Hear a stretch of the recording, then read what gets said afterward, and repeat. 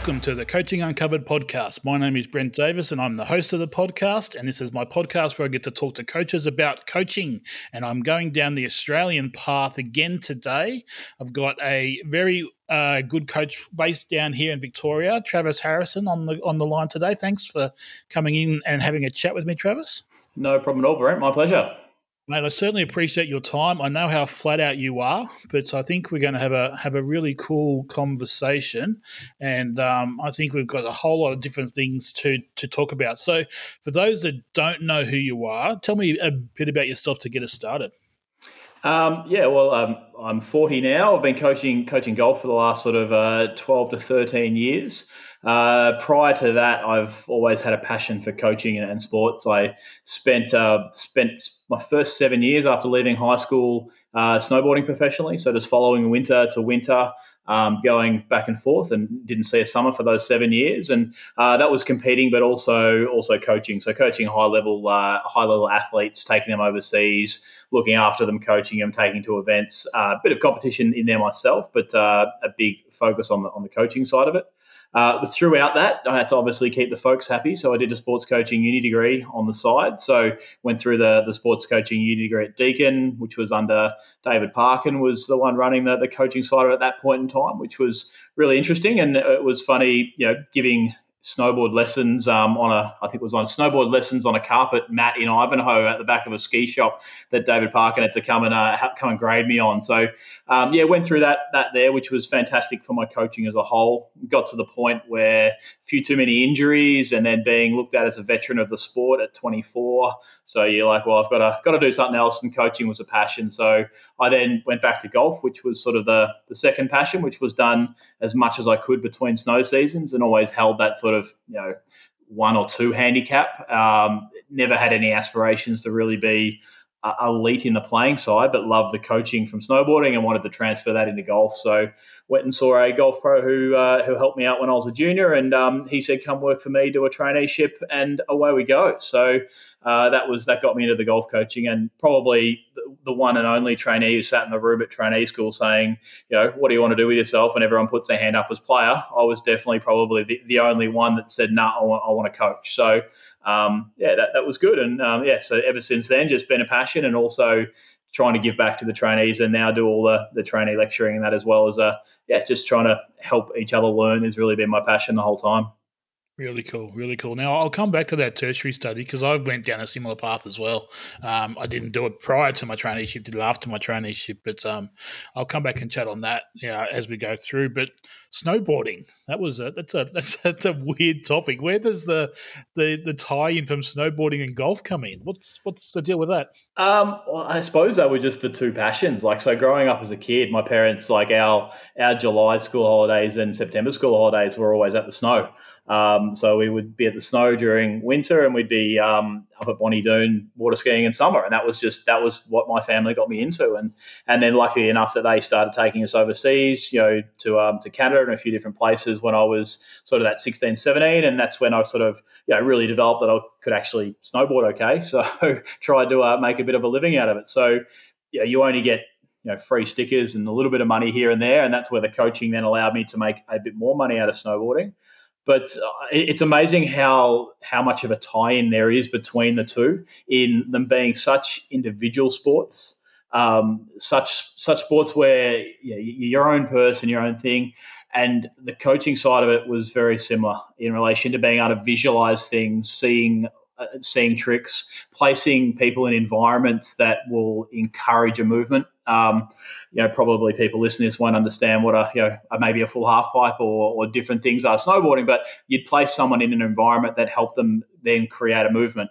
And then you would slowly change that environment to the situation that you wanted them to ultimately perform that movement in. So golf to me, and I take my coaching very similar, where I might want someone to make a movement in their golf swing, and without getting full technical and telling them everything, I might just place them in different environments or use constraints and different things to help them then implement that change. So the main difference between golf and snowboarding is that golf, there's no real consequence other than you having to walk to the trees to pick up your ball. But snowboarding, there's definitely a consequence of if you don't listen and you don't commit, you end up injured. So it was a really interesting one on the pre-preparation of my athletes snowboarding to make sure they were ready to perform a trick on snow. And there's a whole progression progress of, you're starting off a diving board into water, you move onto a trampoline into a foam pit, then on a trampoline, landing on a trampoline, and then eventually you take it to snow. So trying to really step that same progression progress through golf, and right from hitting a little chip to a half swing to a full swing, and trying to really stress that progression progress for my athletes, I think, is important, and that's very, very similar in both sports. No, that's cool. We've had a channel with certain guests on this podcast about the way golf coaching is done with people starting out, and it's very much technically focused, very much on the driving range, working on technique. I enjoy you chatting about the snowboarding, that you put them in situations, and I think my small amount of experience with skiing and that type of thing is they essentially tell you a couple of things and then push you down the small slopes and off you go and see how you go, basically. So I think that's a good takeaway for golf coaches out there, to be able to get them onto that, to put them in those situations quickly as they're starting out. Definitely. I mean, it goes both ways, I suppose. Like, on the snow, you put straight on snow, but you put straight on snow into a green run. So a green run being an easiest run might be you put straight into golf, but you put on a putting green. So it's definitely relevant, but it's not that hard when you start. To actually send someone out and play a full golf course is like saying, all right, here's your skis, go down a black run. You're just going to fall to bits and things are going to go off, and you think it's horrible. So I suppose in golf, yes, I want to get it as practical as soon as we can. So I want to show, well, this is the ball going in the hole, this is hitting a shot, and then make the environment tougher and tougher as you go, like you would in snowboarding. You just make things harder and harder as you go. But because there is no consequence in golf, people want to get out and play that full golf course straight away. I had a client of mine who'd taken golf lessons for 3 months, and he's quite a wealthy client, and he decided it was a great idea to go over and pay Bethpage Black. Wow. So I don't think his caddy knew what hit him when this guy can hardly make contact and not the most talented individual. But he went over and did that because he just wanted to do that. That's what he'd heard from his mates. It was like the ultimate golfing journey. So he's gone and skied the steepest double black run in the world, and he's tried to do it 3 months into his golfing journey. So there's a bit of both. You want to get them out there playing as soon as possible, but you don't want to give them the worst experience ever, that they're so turned away from the game, because golf is hard to start. It's hard to get that thing in the air to start. So we're trying to make it realistic, but also not scare them off in the first place. Yeah, it would certainly scare him off playing Bethpage Black first up. That's certainly a challenge. So putting him in the correct situation, I think, is obviously important as a coach to be sure that they're challenged, but they're not completely destroyed, as you said. So I think it's really interesting with the beginners too. I made a point for quite a 6-month period when I was doing beginner clinics to actually ask them, what's golf to you? And it's amazing the different answers. And the most common answer I got was, hitting a ball in the air. So it wasn't getting the ball in the hole. It wasn't having a lower score. It was hitting it in the air. So I'm always big on making sure I cater to their needs or their wants of why they're there in the first place. So if they go getting the ball in the hole in the least amount of strokes, well, let's start on the putting green. But if they're there saying, hey, no, it's about smashing a ball up in the air as far as you can, I've got to get them doing that pretty quickly. But then I've got to also teach them the other aspects to golf, and that's what I call then value adding to why they're there. But you've got to, it's interesting what people perceive golf is when they've never played that before. So, yeah. I like it. I think that's some really cool ideas there. So tell me a bit about the tertiary study you did. How did you find that to start with? And what was, obviously you said you were kind of pushed down that path by the parents, but do you still use that stuff now? Is it stuff that comes out in your coaching? I think so. I think it made my traineeship really easy in relation to all the assignments throughout the traineeship were kind of reviews of stuff that I'd done. So I could kind of just go through them really quickly in the traineeship, which allowed me to then do a lot more coaching throughout my traineeship and be able to work and coach and do that when a lot of the other trainees were stuck on the assignment. So it was interesting. A traineeship was, though, very team-based orientated. So there was a lot of David Parker being a football coach and a few of the other coaches and guest speakers we had him was very team-based. So there was definitely a big difference between dealing with individuals and dealing with teams. And I do think football these days is getting up to speed, but they were actually, I think AFL football was a long way behind in quality of coaching through there. There was just good players became coaches rather than coaches becoming coaches. So it was interesting. And then a lot of it was, there was obviously the accounting and business management and all of that. It wasn't just a coaching course. So there was definitely all those other skills that you can take further on in life and utilize. So it definitely made the traineeship way easier. I'm sure I fall back on a lot of the stuff without even realizing that I'm falling back on it. And also too, I suppose for those, it was done part-time over the period of time that I was snowboarding. So it was sort of 2 subjects a semester, not 4. And you do that in between the seasons and sending in a lot of assignments. So not a lot as much, face-to-face for me because I was traveling a lot. But yeah, it was good. And, the folks kind of said, well, you can snowboard and travel snowboarding, but you've got to be doing something else for when you stop, which is good. So it did give me that backing. But yeah.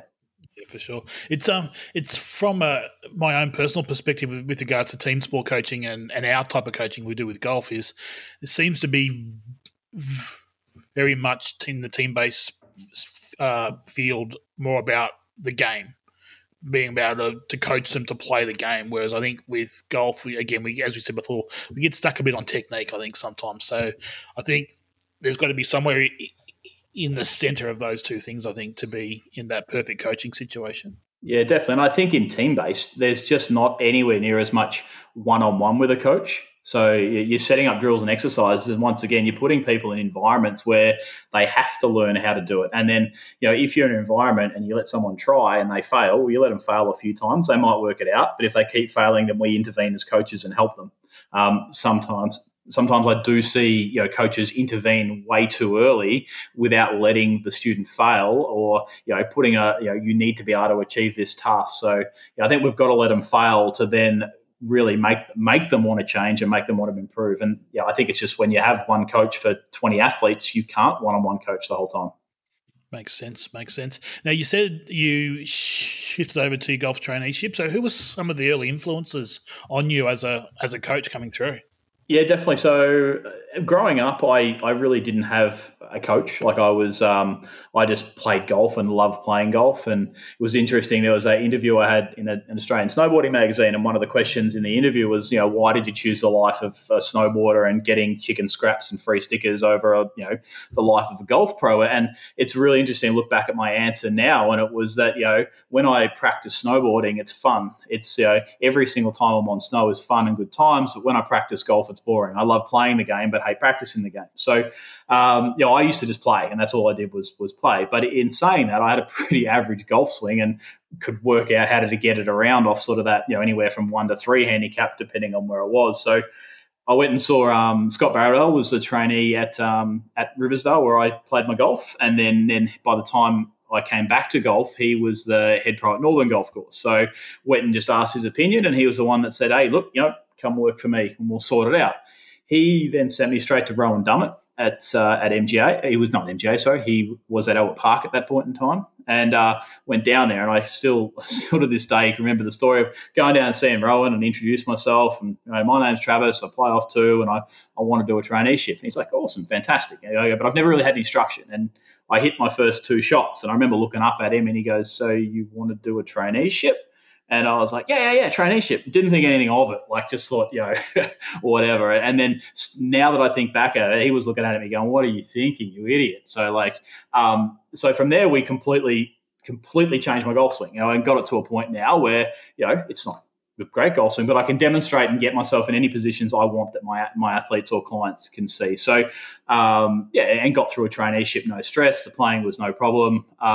But yeah, it was interesting that. So Rowan as a whole was completely probably rebuilt my golf swing from the nothing to now, which I'm confident. As I said, I think the most important thing is being able to demonstrate and show my clients and they see the right positions. So Scott gave me pretty free rein there at Northern, which was fantastic. Going in there, I was pretty gung-ho that I wanted to get straight in coaching, and he said, "You're not allowed to coach until you prove that you know the golf swing." So I used to sit on his computer every day, go through every golf swing of every client he had, and then would write notes on what I would do with that client. And when I started getting pretty correct or close to what he would have done, he's like, "All right, now you can start coaching a bit." And that was probably a year into being there, which was I'd been there for 6 months prior to my traineeship, and so by that time I'd gone through every single client in his computer, and I understood the golf swing a bit more, and then it was just hands on. So it was just get in there and coach. And I think by the end of my traineeship, I was doing like 20 to 25 lessons a week on top of that. Not that we were really meant to be, but having gone from earning money prior to doing a traineeship to going back to not earning much, I had to get in there and start coaching. And without Scotty giving me that free rein and trusting me, I probably wouldn't ever have got as far as I had, that as quick as I had. We'll just keep that quiet. Don't tell the academy that you were coaching that much in the traineeship, but that's fine. But having been, because obviously it sounds like you were just after me going through the trainee program, because Scott was around about the year that I was going through. So if he was training, then by the time he got the head pro there, you're probably a few years behind me. So that's pretty cool. So you did that traineeship and got through no problem. And the shift from there was that straight to Brighton after that, or did you go somewhere else? No, straight to Brighton. I suppose you could call it. I was semi-poached across by the guys there who, and they gave me pretty much, they said, look, you can be head pro at Brighton and you got free reign to do what you want coaching-wise. We want someone young and enthusiastic. And, throughout my traineeship, I'd run 2 trainee programs myself every year. We always had prize purses that were, bigger than, anything we'd see these days. So I love that event management side of it as well, of running those. So I came across there and we ran events straight away, got the coaching up, within the first year. I was up to that sort of, 25 to 30 hours of coaching a week straight away in the first year. And, everything just went from there. So pretty much that was for the first 6 years I was doing that at Brighton, where I was just full-time coaching plus doing a few shop hours. And then the management came up at Brighton as well. So I sort of put my hand up and said, look, I reckon I can manage the course as well, as well as doing my coaching. So I sort of took that on and did 3 years of that, and everything increased. So we got sales up, we got, people through the door up, while still having huge coaching, and allowed me to then also employ a couple of other coaches to work for me there. So it was great. It was great times. I love the public course side of it because I didn't have to deal with boards and committees and get things ticked off by 5 and 6 people. I could sort of, as long as I hit my budgets to the owners, then they were happy, and I pretty much got free reign. And we got super creative with events and different things that just really worked. It was sort of have an idea, we'll give it a crack, and if it worked, it worked. If it didn't, it didn't. And most, when you put some effort in them, they all worked. So it was good fun. Really cool, really cool. So talk me through, because for the overseas people tuning in, Brighton is a public course in Victoria, but it's in a well-off area. So talk me through some of the coaching programs you put in place at Brighton in that type of market. Yeah, so it was interesting. Like there's a lot of a lot of ladies down there. So I would probably say 50 to 60% of my clientele were female. And still obviously a lot of males, but it was a big clientele base of ladies, and ladies are really enjoy the social group environment. So you started when I was there with the basic ideas of like your ladies' coffee clubs and your short game clinics and just your basic ones, and then kind of people go through those clinics and they go, I've done that. So if you re-advertise it, you get less people. And eventually, with the amount of people in the area, everyone's done your coffee club, everyone's done your short game clinic. So then it was like, well, we've got to get more creative with this. We've got to do different stuff. And then, I think the first different one was the golf and Pilates program that I run. So this was way before Swing Fits days. And I'm a big believer that, you've got to be educated to give advice on something. So I got a Pilates expert in to do the Pilates component. So we had a 6-week program that was, I would do an hour of golf, she would do an hour of Pilates, and the Pilates would match whatever golf component we're doing. So in driving, she would have a strength component for the Pilates. And then in when we're doing putting week, she was doing balance and stability. So there was, it all matched up. And that program went gangbusters. I think the first year we had 54 ladies through it, and then we did a follow-up season to it. So by the end of that, we'd done about 130 ladies through the golf and Pilates program, which was massive. And we ran that, and obviously that went for a couple of seasons. Then just got in a heap of different ones. So things like the most popular clinic I've ever run was called Stop the Top. So it was just a 2-hour clinic to stop people topping the ball. Now we're in a public golf course with a heap of ladies. There's a heap of toppers. So, that went bananas. So I just released Stop the Top, a little bit of a spiel, bit of advertising, and it just where I think we've had over 200 people do that clinic. Like, it's ridiculous. So that was great. It was, I'm probably going to change the name of this one now to Bang It Like Bryson, but like Bang It Like Bubba. So it was just a couple of hour clinic on, hitting it as far as you can. Some really good ones with suppliers, because when I was managing the golf course, I wanted to have events that, one, built club sales, but two, built coaching. So like the 10-meter challenge, which I started with Callaway. And I've also done that with Titleist at Spring Valley, where it's a 2-hour clinic where you get a club fit, but then you also get taught about how to generate power and speed. So is it your clubs that get you the distance, or is it the swing? And over the clinic, we guarantee that we'll get you hitting it 10 metres further, or you get your money back.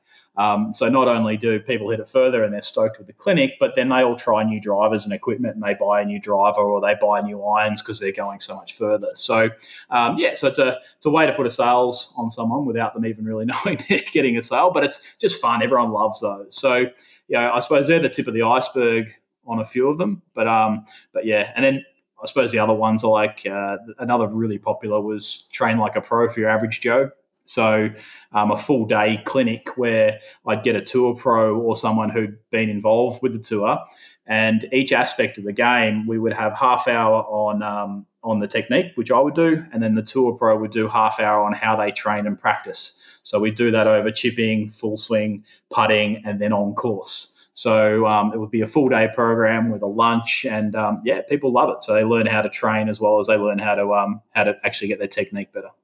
Really, really cool ideas there. So that's interesting. So I'm assuming you had private coaching in between these programs that you were doing, these clinic-based stuff.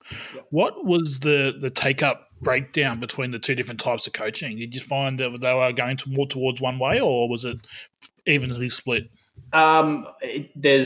I suppose it came down to money too. Like, a lot of people just love having their fortnightly lesson to stay on top of it. For some people, that's just not financially viable, but they would then go through all the clinics. So the best thing about having all these different programs, so I would sort of run out a calendar of events where each month had a topic. So like March is Stop the Top, April is Bang It Like Bubba. Then there's get out of trouble one. So people would just sign up each month and then continue to sign up for the next month. So some of these people who didn't want to pay the $70 for a half hour for a lesson, but they were more than happy to pay $70 for a 2-hour clinic there with 6 other people. So those people would do that every month and come to a different program. So I was kind of hitting all markets, and some people would come to the clinics because they love the idea and the topic, but then also have their private lessons on the side. So I would always personally set goals that I want to be doing 30 hours of personal coaching and then my clinics on top of that. So and the clinics would be probably 6 to 7 hours of clinics a week over all the different types of clinics. There would be the specialty clinic of that month.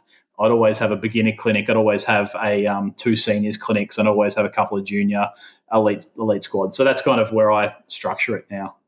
Cool. And how those clinic groups were how big? How many players were you having in those sessions, in those group sessions? I try to never have more than 6. Never more than 6 with a minimum of 4. And a big thing that I stress that I've got all my clinics listed so people know them. And if they can't come to that month, as long as they get their own group of 4 or 6, I can run that program for them at any time. So pretty much people can say, oh, Trav, I missed Stop the Top back in March. I'm like, cool, we'll get 4 people or 6 people together and I'll run Stop the Top for you now.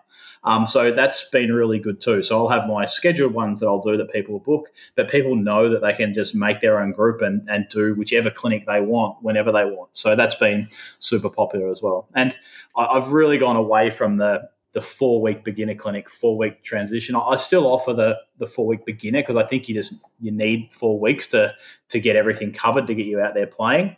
Not as talented as Sandy, where I can get them playing golf in 15 minutes down at Oakley. But yeah, if I have 4 weeks for beginners, but then after they've done the beginner, I kind of recommend, well, Stop the Top would be next for you, and then go from there. So you can get them in for anywhere from 2 hours to a day, and you can do that on the day, and they don't have to commit to multiple weeks. So I think that's where I've really tried to evolve it away from that, you're having to commit to a certain period of time over a few weeks. Just commit to more time on one day. I'm guessing it would help too, being a public access course that is fairly easy, that you get them on the golf course sooner rather than later having without having them too challenged by the course itself. So that's probably a good thing as well. Yeah, definitely. And the big thing with the private courses too is, to try and tell a beginner that they've got to dress up completely perfectly well, and that to just get them out on the course. Or, if they want to go to the putting green and they're out the front of the clubhouse, they've got to be dressed correctly, which for a beginner, sometimes they don't even understand that. They're like, well, what are you talking about? So that's a little bit of something we've got to work through as a whole industry. But it's definitely was easy at Brighton just to get them out there, play a couple of holes. If you lose a few balls, who cares? It's fine and fun. It's hopefully it's changing. Hopefully we're starting to change those archaic rules a bit and moving on to something a bit more current. Hopefully, fingers crossed. Yes, definitely. So you've shifted over now to a private golf course. So you're now at Spring Valley Golf Course, which, for again people that don't know, is on the Sandbelt in Melbourne. So it's not obviously not maybe the tier 1 type course, but it's certainly in that tier 2 of the Sandbelt courses. Tell me about some of the changes that you faced when you shifted over there. Yeah, well, it's an interesting one, and it's still still negotiating with the club to finalise what our long-term view is. We went in there. I met up with Marty Joyce and Paul Skinner over there, who were there, and Marty had done quite a few years with the VIS, like 6 or 7, and then we went in there with a bit of an idea, because the VIS were leaving Spring Valley, to come up with this new plan to get people in, have our own academy, but also use it as a funnel for membership. So the idea was great. The GM at the time loved it. There was a little bit of fight back from a couple of board members, which stalled a few things. The GM that was there at the start left, new GM now, so we're getting everything rolling and back up, and fingers crossed it all happens. But we believe we have an amazing product that not only are we going to have what we hope to be the best golf academy in Melbourne, but also a feeding ground for Spring Valley, that there's always constantly new members being fed in there through my database of how many people I have on my database still learning the game and getting into the game, to feed them into membership. So. Which is cool. So which of these programs that you had going at Brighton came straight across, or was there some you had to tweak slightly, or what changes did you make? I didn't really tweak any, and to be honest, 80% of my clients at Spring Valley aren't Spring Valley members. They're from other places, and even when I was at Brighton, a fair few were at Brighton, but I had, it's all word of mouth. I had so many Woodlands members that come and see me for lessons, and Keysborough members, and I think I already coached 2 or 3 of the board members at Spring Valley when I was at Brighton. So people just come to these events because it's word of mouth, and their friend brings a friend and across. So, in the time I was at Spring Valley so far, in the year I've been there, and ultimately we had some time off with COVID lockdowns. And definitely done the Stop the Topic there, and I've done the what we call Arm Yourself Against the Course. So that was just, it's a 2-hour program about all the shots that you're going to encounter, like under trees, over trees, divots, long grass. I've done quite a few of the full day clinics that train like a pro for your average Joe. The next month, the next one I'm going to do is the good old Bend It Like Beckham. So it's 2 hours on ball shaping. So and things like the ball shaping one and those members really like them as well, because it's a little bit more advanced, the ball shaping one. So I don't really encourage my newer golfers to go through that, but for the more experienced golfers, that's good. Okay, so what type of coaching tools do you in types of these programs? Do you use TrackMan? Do you use any sort of coaching tech when you're doing these programs, or is it more just your eye talking to them? It's definitely my eye talking to them. But what I do use the tech for like the 10-meter challenge to measure things. So in that, we're like, well, we want to check angle of attack, we want to check path, and we want to check face contacts just to see if there's any what we call oil leaks. So, and then we've obviously got to test them at the start and the end. A big thing about my coaching is that exploring areas. So, like, let's say, for example, in a short game session, and we talk about distance control. So what I'll do is, as a group, and I like to try and do as much group stuff as I have, so there's not just working one at a time and then Mavis down the ends wondering what she's doing for 20 minutes. I want to all of them have them active, completing a task at the same time, and then I'll help individually as we go. So, like, let's say I'm teaching distance control. So what I'll do is give them 3 different ways to control distance. So we might all start with doing it through what I call through feel, where we'll all get a basketball and we'll turn back and throw the basketball out at different lengths. So that'd be our first method, and we get them all to try that. And then we might use a visual method. So we'll talk things like the clock exercise, or like, swinging back to knees, to hips, to shoulders. So we're talking more backswing length in a visual fashion, and we might put some restrictions in their backswings.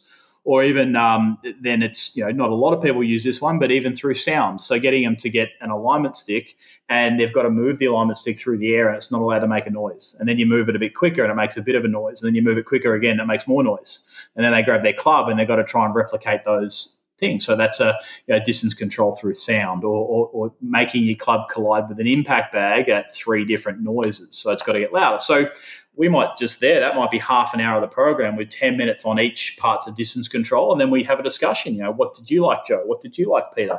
And it's amazing how after it, Joe might say, the visual, that was awesome for me. And Peter goes, no, well, the feeling, that was great for me. So it's about, to me, the clinics are about exploring different avenues to achieve the same result, and then people grabbing on and gravitating to the one they like, and the one that I might then push them to, that I'm like, let's say for the feel for distance control, someone might be doing it, but I wasn't as happy. I was much happier how they achieved it when they did the visual. I might push them towards one to say, hey, look, I think that was the better. But it's about letting them explore it, let them try it, and then finding what's best for them.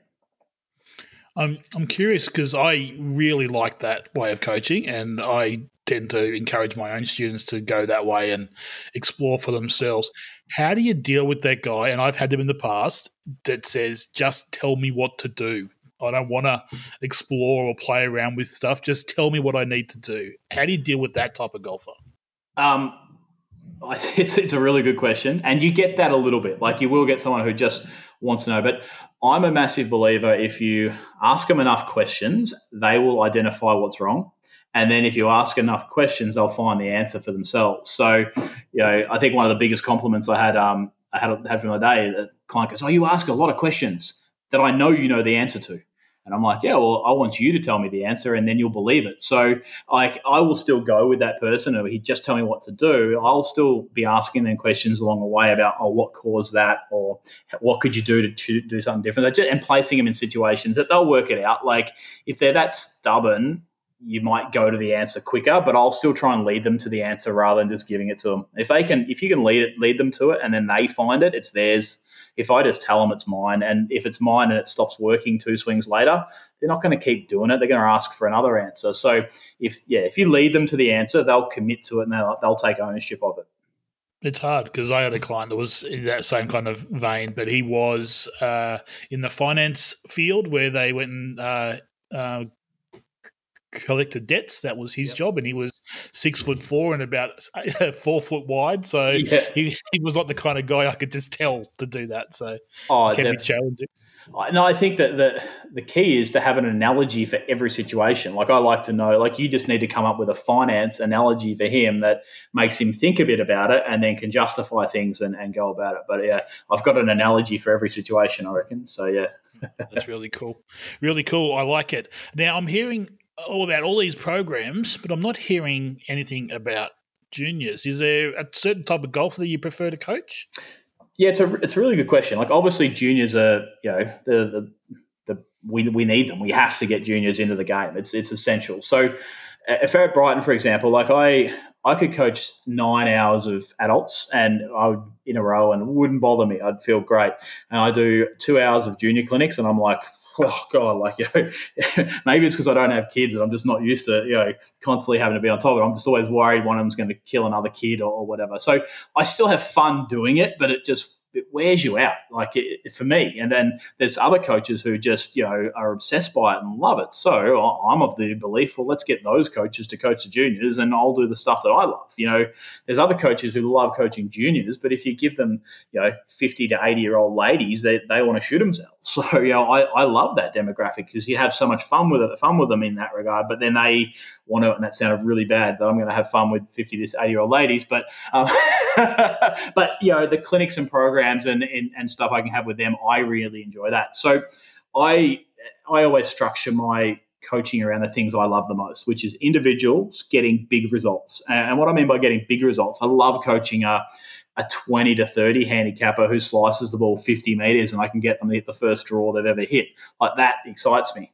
I haven't until just recently worked much in the high performance space because it hasn't really interested me in golf because, you have someone and it's always little tiny changes. It's more of a management of the player than it is a teaching. And I love the art of teaching and coaching. So, and I'm doing a lot more with the high performance space now with a role with Golf Australia, and that's exciting. And I'm trying to take my thoughts and learning principles of putting people in different situations, trying and exploring into that role. Not so much it's not as much coaching of changing. So I've loved the coaching, big changes, and the groups, but never a fan of kids. So at Brighton, I just employed coaches to do that. And I oversaw and managed the program because I like the management of events and management of programs. So I would help with all the, with their advertising, with the back end, with their newsletters and all the things to get the kids in. And then they would deliver the programs. And then the thing that I liked coaching them how to deliver better programs. So I would do staff training with the coaches and show them how to run a ridiculously good junior program. I just wasn't the biggest fan of delivering them to the kids. So, but I got people who did. And together I think at Brighton, we had over 100 kids in the junior program through something like, I think it was like 16 junior clinics a week and over 100 kids. So it was a huge program. And I took great satisfaction of helping build that. And if I needed to, I could jump in and coach any of the classes. But I took more enjoyment about coaching the coaches of how to run them really well. So I'm getting from that your thoughts are possibly for someone coming out into coaching, do it all early on and see what kind of tweaks your interest and what you find the enjoyable side of coaching and head down that path as a specialist coach. Would that be fair to say? Yeah, I completely agree, and hence why I tried the management aspect of golf as well. Like I did the management at Brighton, I enjoyed it, but for me, I've got to look at value for money for me too. To get a management role at a golf course, you're doing 40 hours a week, but you're not making the same hourly rate we can make as coaches. If you can be a busy golf coach, you can make more than a manager. So and for me, it was more satisfaction and more job variety, and I could change the job how I wanted when I wanted. So, and as a coach, you don't really have to answer to anyone else if you're just coaching and running programs. So, so I definitely say that, follow what you love in your coaching and be really, really good at that. You can't neglect completely the other sides. Like, there's guys who are putting specialist coaches now, which I could never do that. Like I love teaching putting, but I could never just look at putting strokes all day, every day. But they love that. But I guarantee those guys still give full swing lessons as well. So, but they do that because that's their passion. Yeah, I'm personally on that same page. I tend to send my putting guys off to someone else. I don't tend to enjoy teaching putting too much either. So there's plenty of experts out there. Now, I've heard you bring up a few times, but is your coaching based on a subscription-based payment way? Or do they pay individually or do they pay per month? Or how have you set payments up? It's individually, or like they'll pay when they come for a clinic or a program. The subscription model is what I'm trying to set up at Spring Valley, where we want to have, and I think some guys like Kerry Gray over in WA has done it awesome. Like I love seeing some of his Instagram stuff where he's just got huge groups out practicing, music going. You're just building a community. So that's what I really would love to get happening at Spring Valley, where my clients who aren't necessarily members of Spring Valley could sign up to be in my coaching subscription, and 3 nights a week they can come down and we run supervised training. We have some beers on, we have some music on. It's not necessarily coaching. There's I would monitor everyone, but I would be more setting them up things so they're practicing properly and practicing with structure.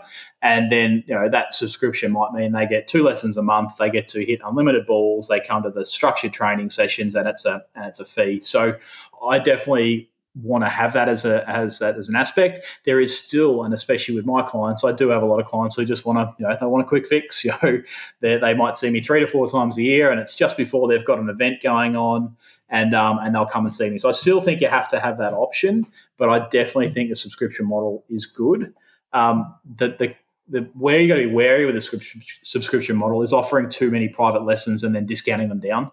It's got to be, my private lessons are still actually full price in the subscription, but you're value adding by the training sessions. or you're value adding by different things. So I think that's the key. I've seen a couple of subscription models where people sign up, but then if they actually average it out, they're running at a very low hourly rate. So you've got to keep your hourly rate the same, or you've got to work out, like group clinics, getting it higher. But I definitely think it's a way to move forward into.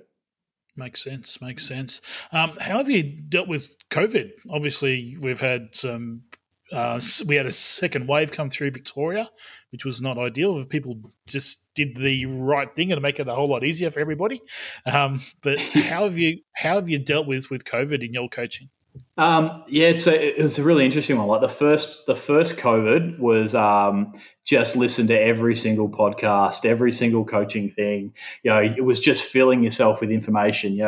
Andrew Rice did a really good series of interviewing coaches. So I think you've listened to all of those. I've gone through everyone else's podcasts and that. So the first one was all that. So you kind of felt like you stayed reasonably busy. The second one was more frustrating. It was like that, kicking the guts, down. So, getting out and doing exercise, being my wife's coffee bitch, excuse the French. So getting coffee of a morning, and I was lucky enough that with the role with Golf Australia, I could do a 1 day a week coaching with the Golf Australia rookie squad. So we did that down at Sandringham. So I still got to do 1 day a week coaching, and then online lessons were obviously picking up and getting busier and busier. So it was a space that I hadn't been in massively prior, but definitely got more and more involved in it. And now to the point where I have to have an hour a day aside that is just online lesson time, that at the end of the day, I'll put that aside and do that, or I have to film little instructional videos for online clients or do voiceovers. So that's become a much bigger aspect of my coaching. It's not an aspect that I thrive on. It's not bad, but I just love to jump through the camera sometimes and grab the client and move them into the position I want to move them into. Or as we were sort of talking about before, there's 3 different ways maybe to achieve one task.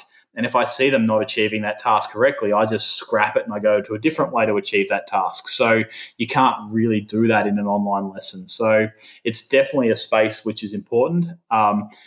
But I still don't believe there's nothing like a one-on-one golf lesson. But in saying that, if you're in an area and you can't get to a good coach, then getting a good coach online is exceptional. It's amazing that we can do that now.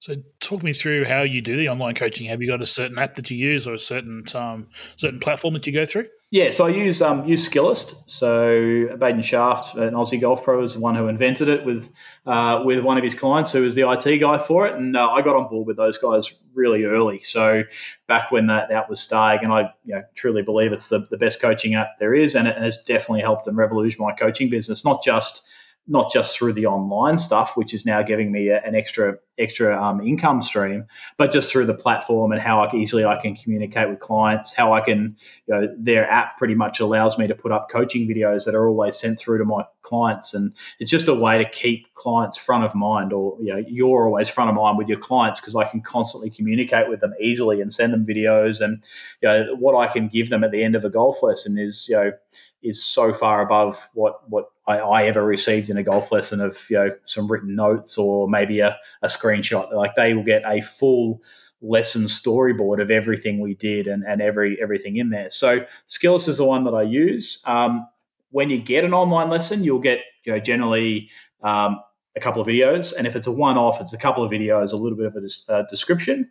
Nowadays, it's all about more a subscription model where people sign up for a month and they pay a monthly fee, and they can send you as much as they want whenever they want, which is great to go back and forth and not have that lull when they're doing something the wrong way. They just come back to you and you're like, oh, you're not doing it properly. You can give them some more info. So yeah, it's good to go that way with the subscription and back and forth. So I'll always at the start film a little personal video of myself asking them some questions. So the questions, like the interview process, I would do at the start of any golf lesson, just to find out more about them and backgrounds and everything we ask as golf coaches. Then I get them to film themselves and send it back. Sometimes, like I received this morning, I got a 15-minute video back from someone in America who was it was awesome. Like, it was great to get to know him, but I felt like I was now he's my mate that I'm sitting next to. So, but it did take up an extra 15 minutes of my time this morning.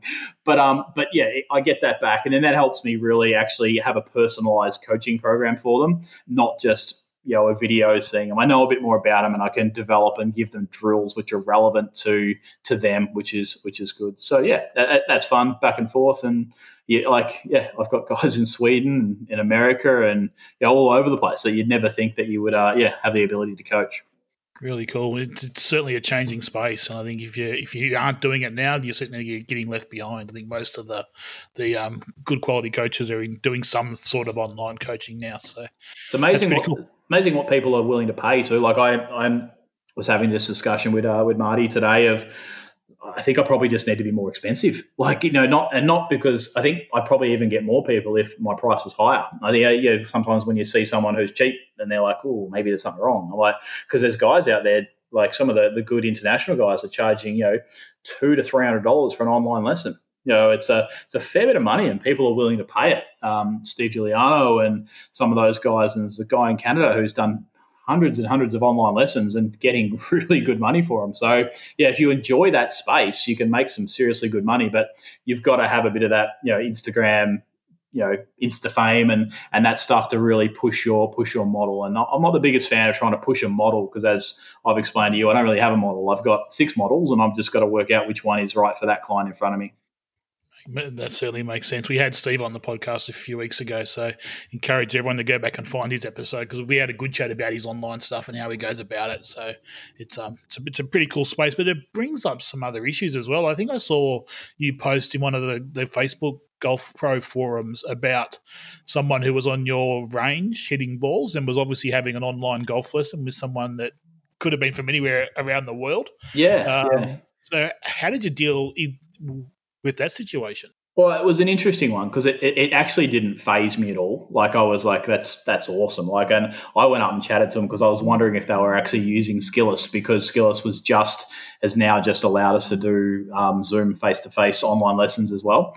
It's generally just been, a back and forth, like a messenger type of thing. But now you can actually incorporate that into your packages where you can have a one-on-one Zoom online lesson. Now, once again, that you'd have to start charging a lot more for that, because that is just like your individual time, rather than being able to do it when you want to do it. So I just posted it up on that forum because I was really interested on other people's views. Like, if you were paying for coaching rights at a venue, and then suddenly, in theory, another coach is giving someone a lesson on your range, like, is that good or is that bad? It's the way I suppose it's going to go, and our technology is going to get even better. Like, 10 years time, there might be a hologram of that coach standing behind you. Actually, actually, they're coaching you. I go up and have an argument with them, and they disappear. I don't know. But yeah, it was just an interesting topic, and got some funny responses on it, like you do on those forums, where people want to tell you you're obviously not doing your job good enough if someone's getting an online lesson. Okay, wow. Yeah, like, you need to know. Them into the comments. I didn't see those nasty ones. Yeah, there was a couple that, but like, yeah. Anyway, it's like, if people love that space, people love the online stuff, and if they feel that getting an Insta famous coach out there is the best option for them, well, that's great. That's fantastic. As I said, working with Marty, like, Marty is one of the top coaches, but no one really knows about him. No one knows what he's done and his background, but his knowledge is exceptional. Where then there's someone else who's been coaching for 2 years with 50,000 followers that people think knows the world. So it's a very interesting space, and I think it's I suppose you've got to pick your coaches on who you want to take your lesson from. Well, speaking of Joycey, if he answered his phone calls, he'll be coming on the podcast soon. So get onto it, Marty. I'll word him up. Tell him I'm chasing him to have a chat to him. But I would argue that if they're having online coaching with some sort of coach, there's got to be an improvement on having his 25 handicap playing partners helping him out on the driving range as well. So that isn't a good thing either.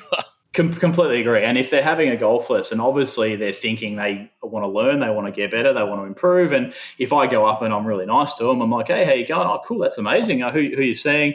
If you ever need me to check something for you when you can't see your coach, just let me know. And then suddenly, they might come and have a lesson, they'll get me to check something, and next thing I know, they're a client. So, and I'm more than happy to steal a client off someone in Europe than I am to steal a client off a coach standing next to me. So makes sense. Now, mate, you're obviously we've covered so many different topics today, and you're doing so many different things. How the hell do you stay sane in this time? You're doing so much work at the moment. Do you have any time for yourself? Oh yeah, definitely, kind of. I do more now that I am not managing Brighton. Like when I was managing Brighton and coaching, it was pretty full on. Then when I left Brighton, actually moved to Spring Valley, I did have a bit of a health thing there as well, which I'd actually neglected for quite some time because I thought the tiredness and stuff I was getting was due to the 70 hours a week, but it was actually a bit of a health scare. So I got on top of that. Now I've moved to Spring Valley. It's interesting. I can do 40 hours of coaching in a week and I feel quiet. I think you just trained yourself to be busy.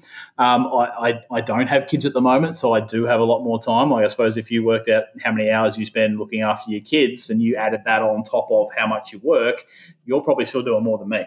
So I don't think it's not too much. And I just enjoy the variety. If all I did was just coach golf at Spring Valley every day, I probably wouldn't enjoy it.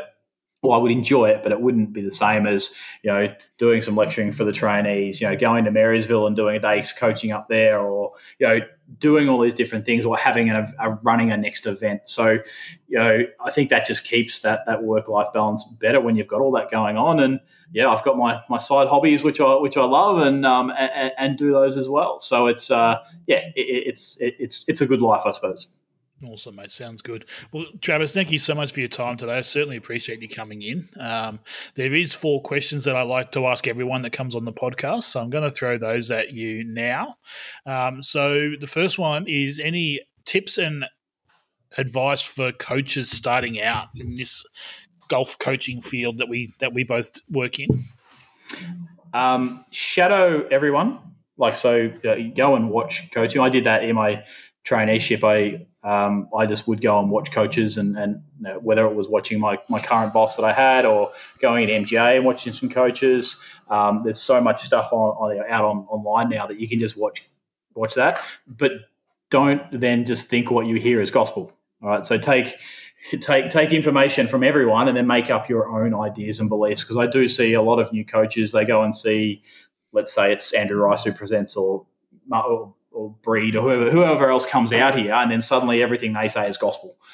You've got to still make up your own mind and choices on the direction you want to go, and say, I like that, but no, I don't like that. So make yourself as a coach, but get as much information from everywhere as you can so you can make the most educated decisions. I think that's really cool advice, because I see it quite often with coaches just starting out. Is they go and watch a high profile coach, and as you said, they take it all as gospel. They think that person is, what everything they're saying is absolutely right. And I think it's good to challenge. It's good to take what they do and improve on it, even, or go and take it away and put your own little spin on it. I think that's great advice. Massively, and don't be scared in one of those seminars to challenge the coach. Like, I know when I do my seminars, I want to be challenged by the whether it's the trainees or the people attending those seminars. So that means I'm spurring up conversation, and even as a presenter, I actually look at that. If someone challenges me, that's an opportunity for me to learn as a presenter and make my presentation better next time. So don't be scared to challenge. Don't take it as gospel. A lot of it is great and correct, and you can implement, but definitely not all gospel. I like it a lot. Okay, so any tips for golfers out there? So hopefully there's a few golfers tuning into my podcast as well as just coaches. So what tips do you have for those golfers out there? You kind of briefly touched on it before. Don't take advice off your 25 handicap playing partners. And what I say to my clients is that always ask them, how will that make my ball fly better? So anyone who tries to give you advice, say, how will that make my ball fly better? So pretty quickly, that rules out every 25 handicapper who's just trying to give you a quick fix of tuck the elbow or do this. And if you say, how will that make my ball fly better? Suddenly you've stumped them. But I also challenge my clients to always ask me that. So if I'm telling them something and trying to improve them, I challenge them to say, well, how will that make my ball fly better? Now, I should be able to answer it. If I can't answer it, I probably shouldn't be telling them that piece of advice. And then if that, we can link it back to, I'm doing this because my ball's going to fly better in this way, then there's a real justification for that piece of information to stick. I like that one a lot. I think there's so many coaches out there that can't support what they tell students to do. So if you can't tell them the reason behind the change, then you don't understand the information strongly enough. And that's where I do see a little bit of that coming from some method or model coaching, where it's like, well, this is what the model tells us we need to be. This is the positions the model tells us we are, but it may be not right for that person. It mightn't just physically work with body shapes, sizes. Conceptually, it mightn't work. So I think that every time, and as a a trainee mentor, and I have to mark some of the trainees on stuff, I have absolutely no issue if they're teaching a model, and I think it's great, the path, but I want them to be able to justify if they're going to put that player in a position, how will that position make the ball fly better? How can they justify why they're doing that? I think that's the most important thing. Really cool. Okay, so where do you see yourself or golf or coaching? You can answer either one or all three in 5 years' time.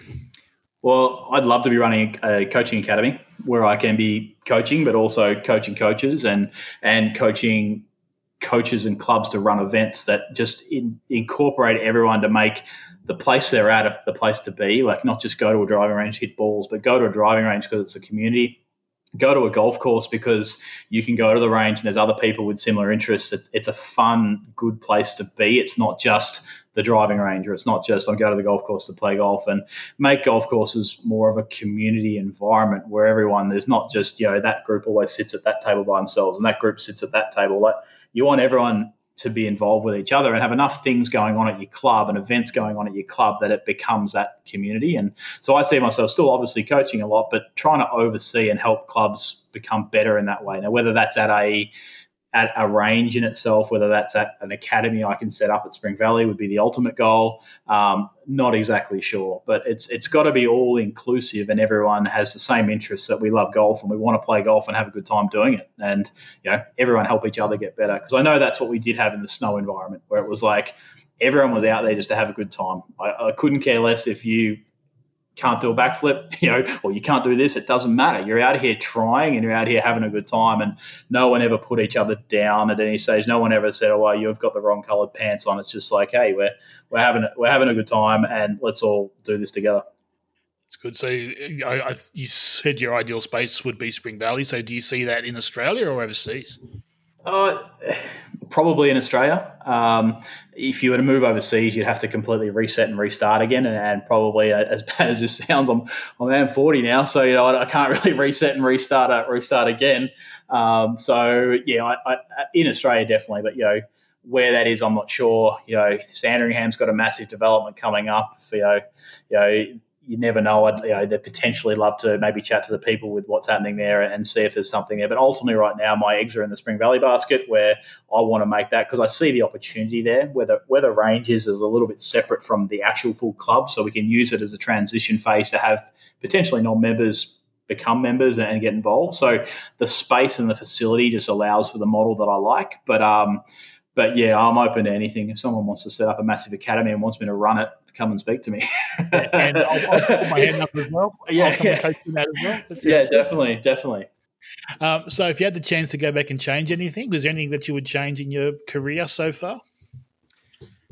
I don't think so. I don't think so. I loved all my time snowboarding, which was great. So to say maybe I should have pursued golf earlier, no, because I never really wanted to play the game for a living. I wanted to coach the game. So I don't think so. I've had a really good time doing it. Love my snow stuff. Love where I'm at now.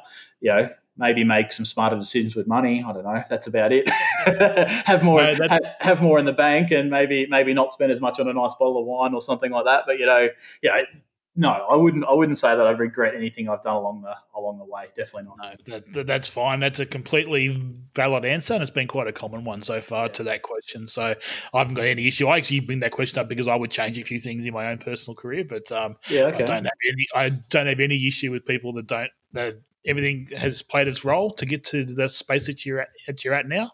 I look forward to your podcast where you interview yourself. I'll listen in. Yeah, I'll have to do that. Just quickly before we let you go, do you do any snowboarding still? Is there a chance to get up there in the winter time in Australia? Yeah, definitely. So I always try for one trip a year. Last year with that little bit of a health concern that stopped me going last year, and then this year COVID stopped us. So I'd planned, wife and I had planned for Japan at the end of this year, but that's not going to happen with COVID. But yeah, always try and do one overseas trip a year. So whether that's a couple of weeks in Canada, I've done a couple of Alaska trips, which have been amazing. So heli skiing up in Alaska, so that's incredible. But always try to get back overseas somewhere each year. And I've still got a lot of connections away overseas, so you catch up with people or there, and then have athletes that I used to coach or now become friends with who have places up at the snow at Mount Ballora or that I can always get up and sleep on a couch for a night or two and get some days in riding. So yeah, definitely still try and get up as much as possible. It's just a little frustrating not being able to quite do it at the level I used to do. That's it. That's the problem as you get older. You can't do those things that you used to do. Oh, definitely. So that's part of the fun. So where can people find you if they're after some coaching or just want to get in touch with you? Yeah, so you can obviously a couple of different social medias. Trav Harrison Golf on Instagram, Travis Harrison Golf Academy on Facebook. You can get through the Spring Valley website. There's the coaching tab on the Spring Valley website, which also has straight to a booking link. Or just email me, which is my email is tharrison@pgamember.org.au. So yeah, any of those avenues, I'm more than happy to get involved with. You asked the question about COVID, and I have actually started a little bit more Instagram through the last COVID, and it is amazing that even just Spring Valley members that have found me through watching my Instagram, becoming comfortable with how I coach through there. So yeah, any of those avenues, people can contact me. I'd be more than happy to help out, whether it's online or whether it's in person, or even if it's just to chat about golf and business. I'm always happy to chat. After doing the webinar with the PGA not that long ago about building a successful business, I've had a few PGA members contact me about that, and we've helped them sort of implement a few things, and that. So that I enjoy that. Don't expect anything for that. Just enjoy doing it. Nice, Travis. So I'll put some links to everything in the show notes so you can find Travis on that. And again, Travis, thank you so much for your time. I certainly appreciate it. It was a great chat, and we might get you back for a part 2 at some stage next year. No problem at all, Brent. Appreciate you having me on. Awesome, mate. We'll catch up soon.